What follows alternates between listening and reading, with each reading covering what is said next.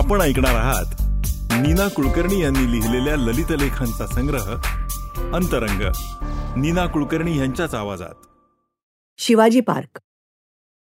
संध्याकाळी जेव्हा जेव्हा मला मोकळा वेळ मिळतो तेव्हा मी शिवाजी पार्कला राऊंड मारायला जाते. तेवढाच व्यायाम. खरं म्हणजे याची सुरुवात वजन वाढत चाललेल्या नवऱ्यासाठी केली, पण तो फक्त एक फार तर 2 दिवस आला असेल. मला मात्र सवय झाली.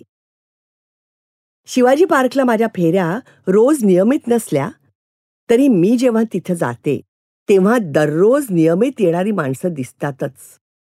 काही ओळखीची, काही अनोळखी.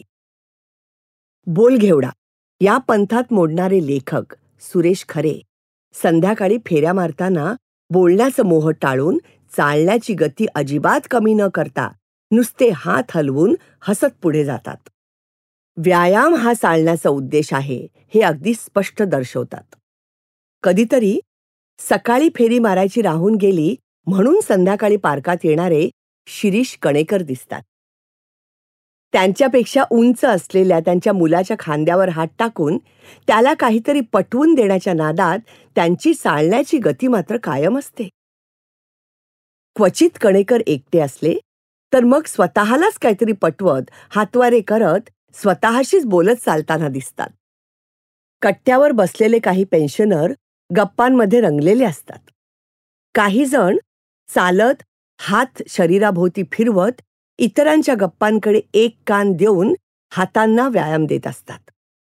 फेऱ्या मारणाऱ्या आणि येणाऱ्या जाणाऱ्या मुलींकडे बघत बसलेले तरुण नियमित हजेरी लावत असतात. आजीबाईंचा घोळका कापऱ्या आवाजात एकमेकींना सुनांची उणीदुणी सांगण्यात रमलेला असतो. शिवाजी पार्कातला वडापाव भारी फेमस. मग एखाद्या दिवशी फेऱ्या मारून झाल्यावर वडापाव खाऊन तृप्त झालेली मी आणि माझी फेऱ्यांची मैत्रीण दुसऱ्या दिवशी एक फेरी अधिक मारायची शपथ घेतो. हो, पार्कात आपण वजन कमी करायला येतो, वाढवायला नाही, याची आठवण ठेवायला हवी. एखादी संध्याकाळ अशी येते, आम्ही वडापावची ऑर्डर देतो. पहिला घास खाताना लक्षात येतं आपण पैसे बरोबर आणलेच नाहीत. मी मैत्रिणीला लगेच सांगून टाकते. तिचं वडा खाण्यासाठी उघडलेलं तोंड उघडच राहतं. अगं, मी पण पाकिट घरी विसरले. त्या संध्याकाळी मग सुरेश खरे दिसत नाहीत, शिरीष कणेकर येत नाहीत, कुणीच ओळखीचा चेहरा सापडत नाही.